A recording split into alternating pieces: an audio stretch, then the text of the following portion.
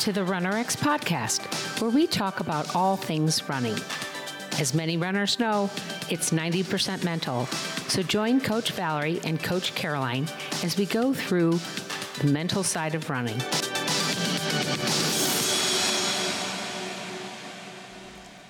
Welcome back. Today, I want to talk about what is called unconscious competence. And I think I've mentioned it I've mentioned it with the podcast with Valerie, but I want to kind of really go into what it is within the Tough Love Tuesday idea and what it is within the mindset. So there is like a bell curve to how you learn anything. And you start with what is called conscious incompetence, okay? I know that I can't do, let's say, Muay Thai, which is a form of martial arts. So I am consciously aware that I am incompetent to do Muay Thai, okay? The next phase, maybe I go to a karate studio and I decide to, or Muay Thai studio, and I start to learn, and I start as a white belt, and I begin to learn the basic fundamentals of the movement that I need to understand for learning Muay Thai. That would be possibly how to throw a correct punch, how to block a punch, how to throw a kick. And there are different types of kicks. So I need to learn the standards of movement so that I can progress from being consciously incompetent to being consciously competent. Okay? So now I may be a yellow belt, if that is a thing in Muay Thai. I know it is in some of the martial arts that I've done. So maybe I'm getting a little bit more expertise. I've been doing it for a while, and I'm starting to become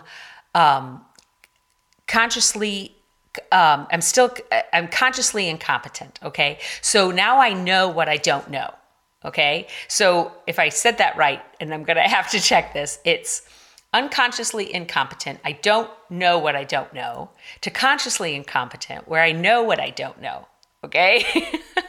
So that second phase is where you start to realize that there are people that are better than you, there are things that you don't know yet, and you need to learn more.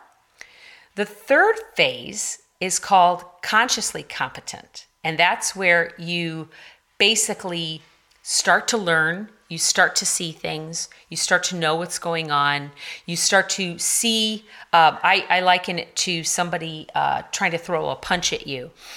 When you're consciously incompetent, or when you're unconsciously, I should say, the first phase, when you're unconsciously incompetent, somebody can punch you upside the head and you had no idea it was coming. You didn't even know where it was going to land or what to do. Now you're in this third phase. You now can see that punch coming from the other person, and you might even know that you need to put your hand up and block it, but you have no idea how, and you can't move fast enough. But you can see it. You now see the punch coming. So the next phase after that is when you start to become unconsciously competent. So that punch starts to come around and you actually put up your hand and maybe you block it, but then you get hit by the other side. Okay, so how does all of this relate to running? Right now, if you're just starting to hear about Valerie and you're just starting to hear about RunnerX and you're just starting to follow her, you didn't know that there was a correct way to run.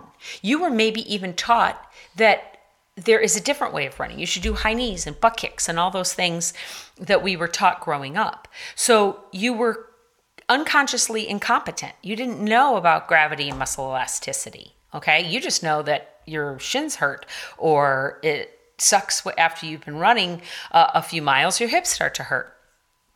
So now you start to follow Valerie, you start to listen to what she's saying, you start to understand, well, I know what gravity is, I know how it works, I understand that our muscles have the ability to actively engage and then actually react and have an active muscle contraction versus a reflexive muscle contraction. And that makes sense to you. You know a little bit about anatomy. Maybe you lifted weights or you understand the idea of ball of foot hops. And so you're kind of starting to get it. So now you're becoming consciously competent. You're starting to understand what she's saying.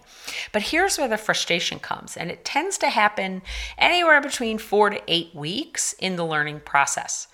where you can see why she's right in what she's saying. You can almost feel it. You think you've got the fall. You think you can feel it a little bit. You think you have it right. But then you find out that it's still hurting. You try to go for longer distances. You try to go from a 10-minute run to say a 30 or 40 minute run, and suddenly you're in pain.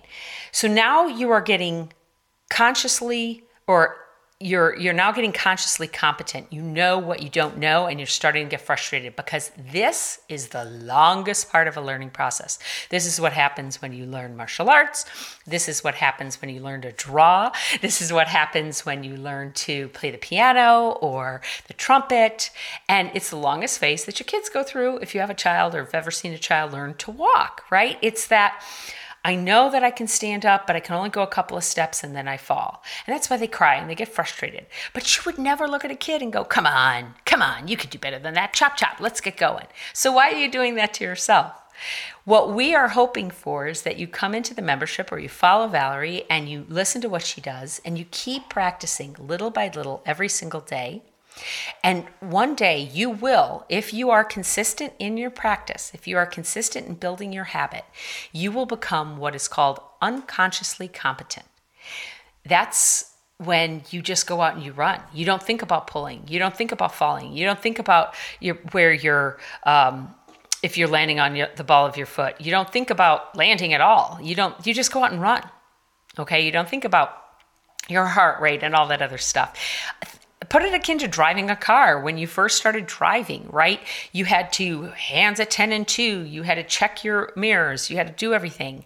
Now, how many of you possibly, try to pull up the GPS on your phone while you're driving? How many of you try to eat a burrito and drive with one foot? That's unconscious competence. And you didn't get that way after 1 or 2 or even 10 lessons in the car, right? You didn't get that way by running a simulation. You got that way by practicing, hours of practice, working with people, going into different scenarios, and you learned it by rote and by doing it over and over again.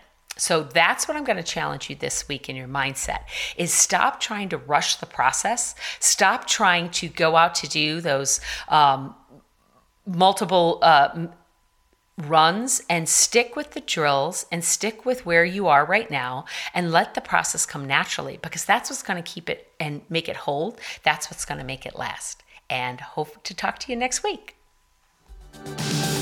Thank you for joining us on the RunRx podcast. If you'd like to know more, join us at www.runrx.fit. And if you have additional questions that you'd like answered on the podcast, email us at support@runrx.fit.